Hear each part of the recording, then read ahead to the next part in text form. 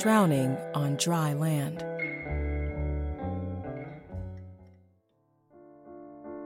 The second episode, parts 4 and 5. Part 4, Dark Cloud Rising, I Wonder What's Gonna Become of Me. Before I plunge in, I'll offer a brief word of caution. I'll be using words that might strike some as inappropriate. Words like crazy and nuts and loony. I claim the license, having been through the mental health cauldron.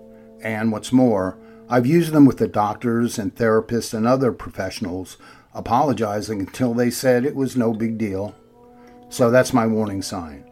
I advise listeners who feel they would be offended by such language not to continue with this.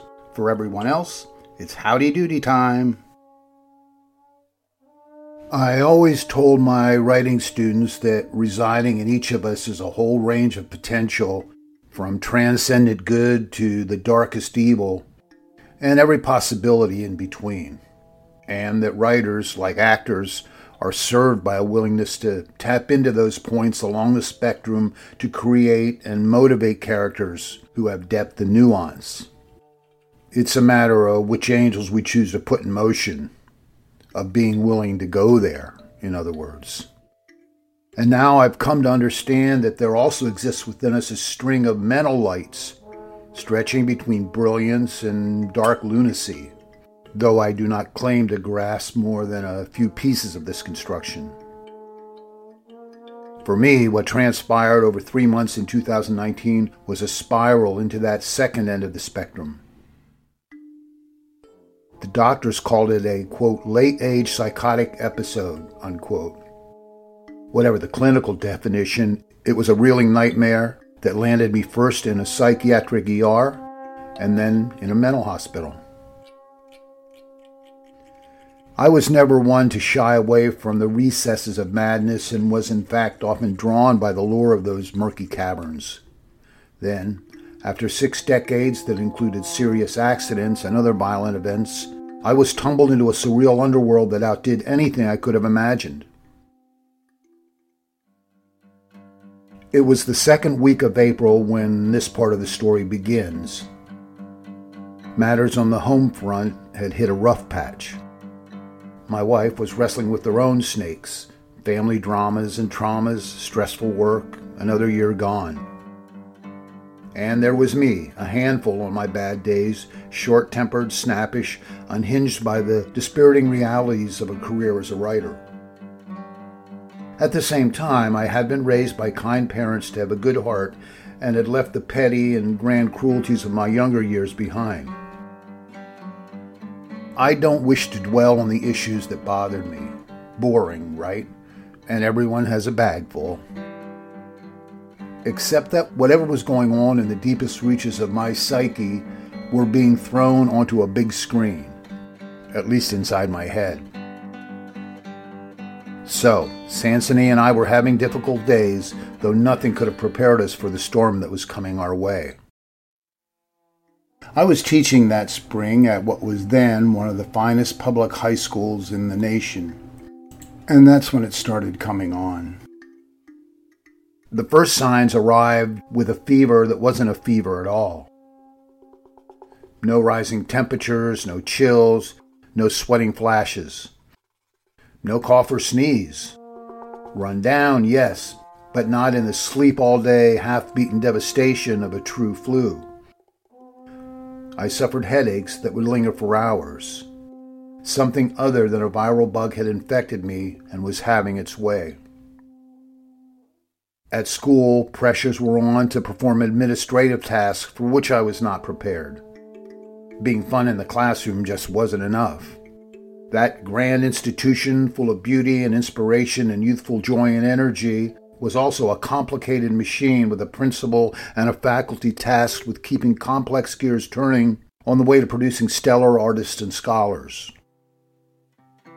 But I was back and arriving at my first quick stopover at Looney Junction.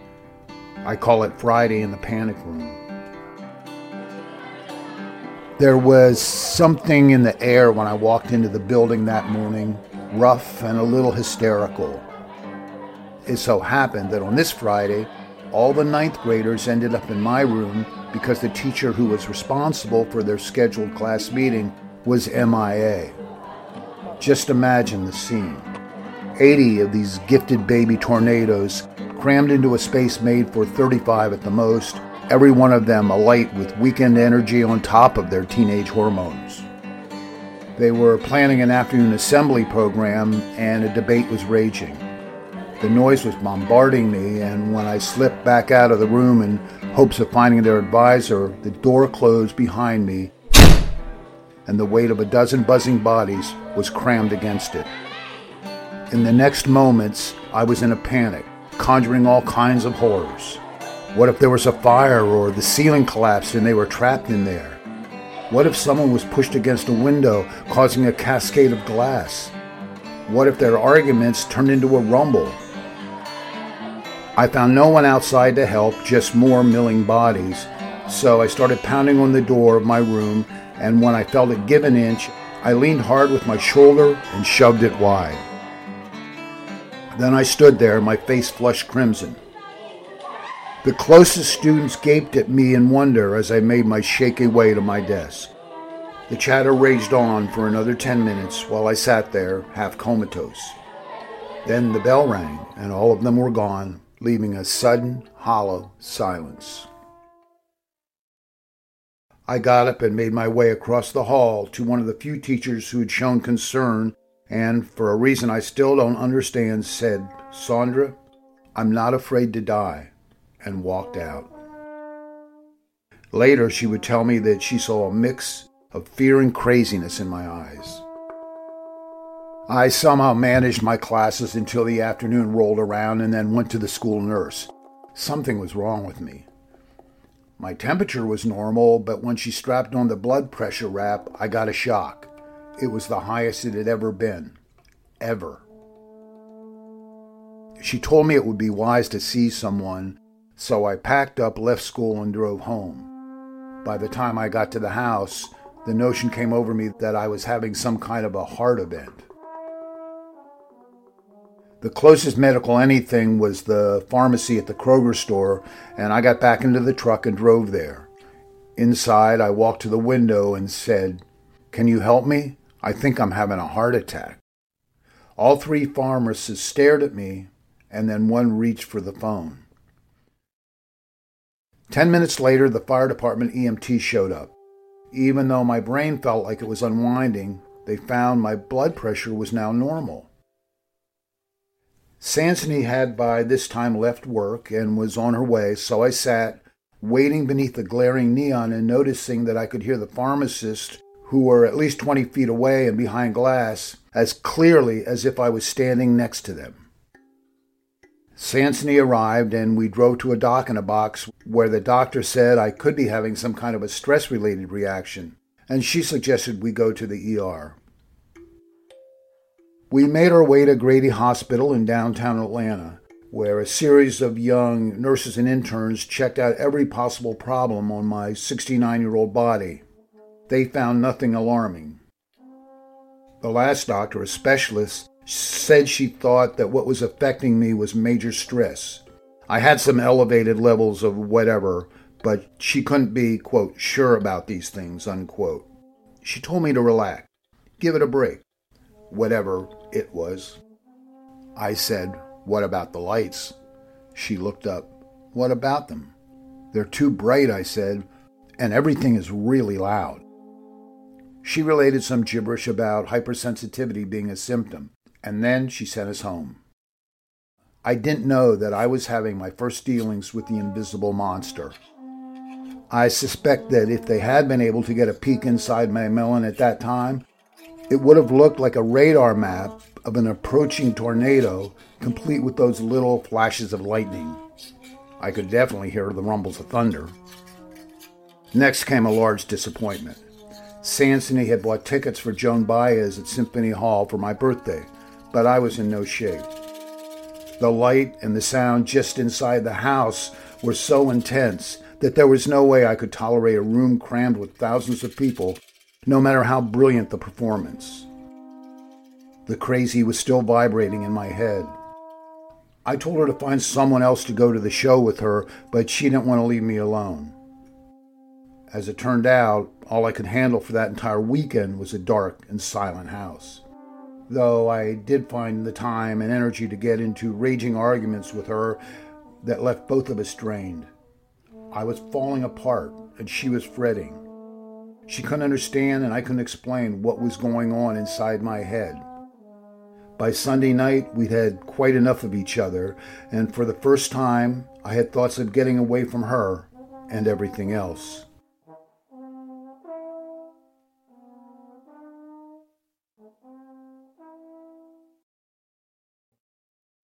Part 5. This is my brain on chaos.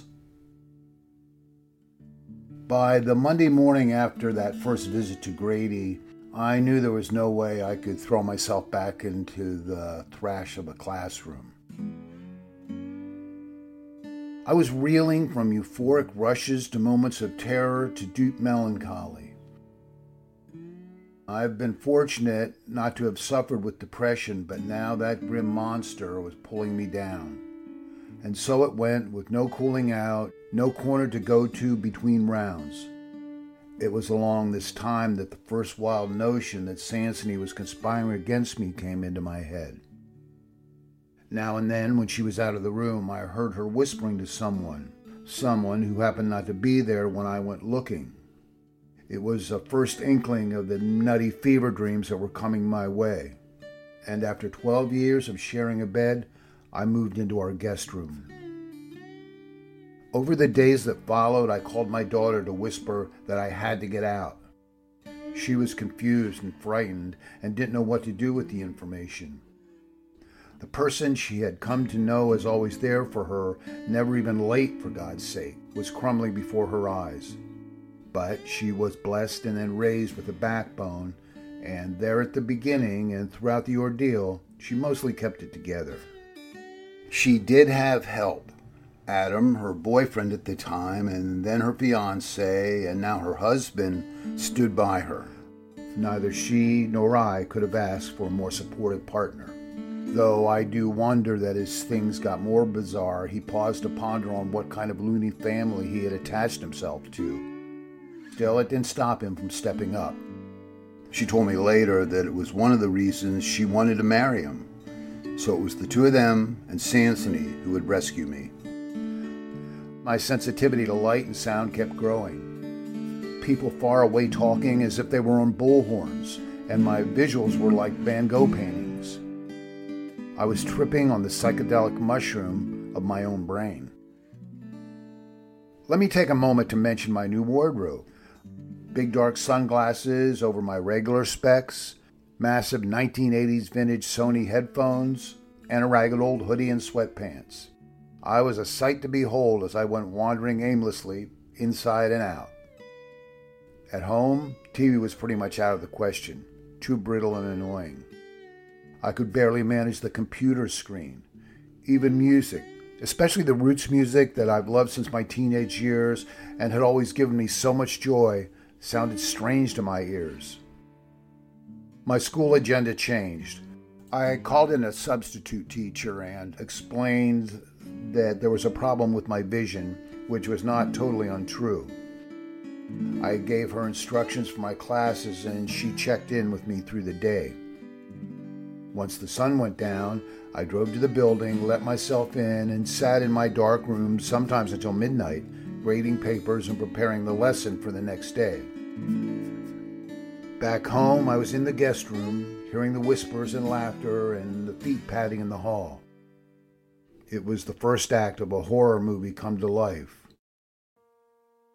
Looking back, I don't understand how I had managed to that point. Every day I would wake up about 5:30, start coffee, make and pack lunches for both of us, drive Sansony to the train station, mostly in sullen silence at the end there, and then drive myself to school to face 10 hours of kids and papers.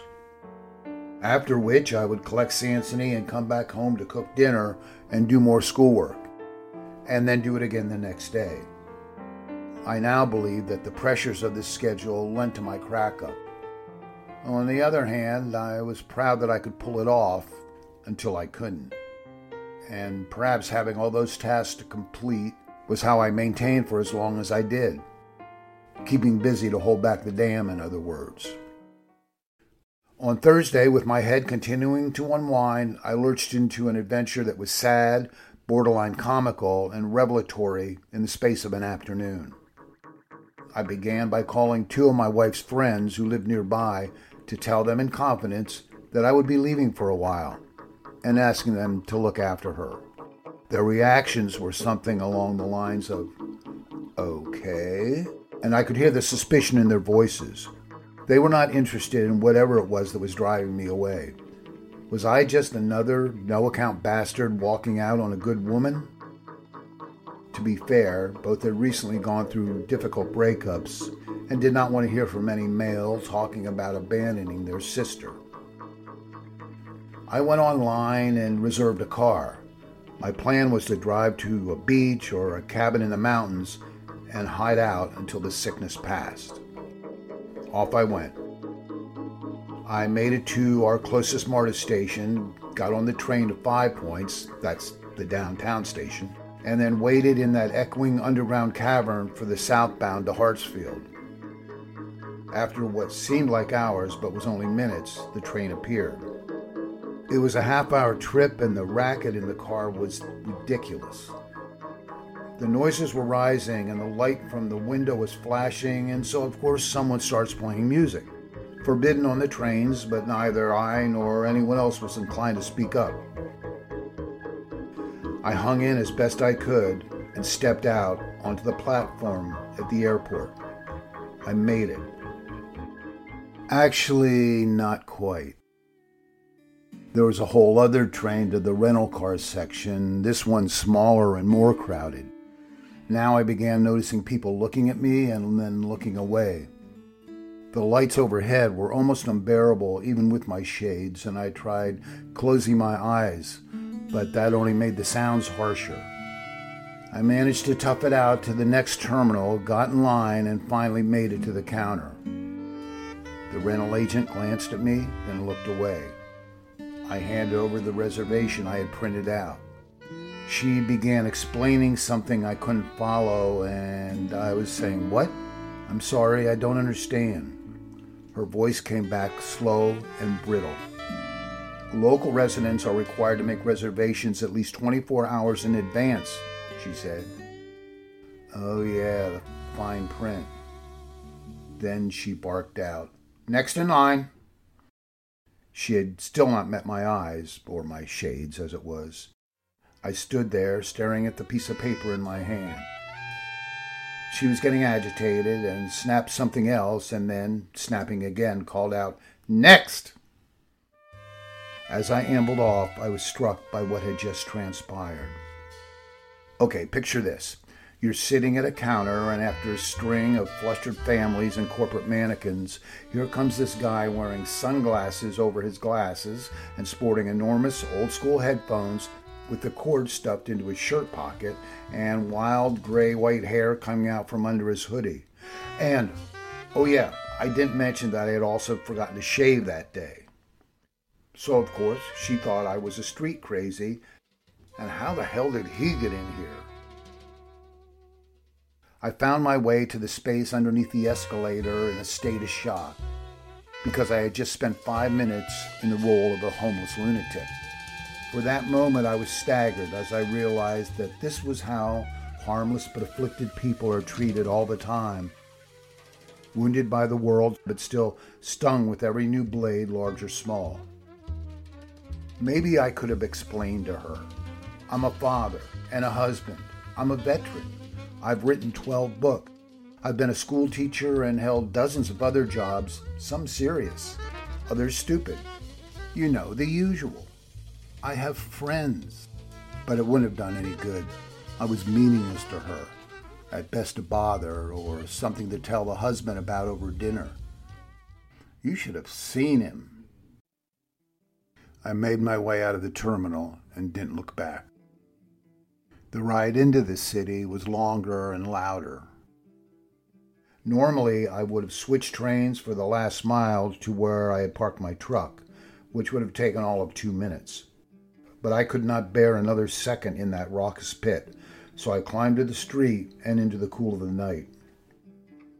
My path took me through some dicey real estate where ragged characters, like me, with bad intentions, unlike me, were known to roam. Standing on the corner and peering into the distance, I convinced myself that I was in danger of a mugging, and so, one by one, I took out my bank card and my credit card, broke them in half, and put the pieces in different trash bins. As I stumbled along, each person I passed was a criminal threat. Every car was about to jump the curb and mow me down. Every sound I heard was something terrible about to happen. And I didn't seem to be getting anywhere, as if I was walking through mud. One step followed another, though, and gradually I made it to one intersection and then the next, and presently the sign for the King Station appeared. I had one last corner to traverse, and there a half-dozen ragged characters had gathered to panhandle from the customers of the convenience store. In any other instance, someone would have harangued me. Now nobody took notice. To be clear, this was not a slumming routine. It wasn't a lark or a cute story to relate at a party. I was not a homeless person. I had a place to go, a bed to sleep in, food to eat. I was just lost with my broken brain for that short time. And during those minutes, I came out of my fog to see the street, the world, from the other side. I got back in my truck and drove off. I was safe. Until I got to the house and found Sansony upset at my absence. Another fight ensued. She had never dealt with a mental crash and didn't understand what was happening to me any more than I did. And I grew all the more furious at her lack of compassion. It was far worse than anything we'd gone through in the 12 years we'd been together. And it would be a while before it got better.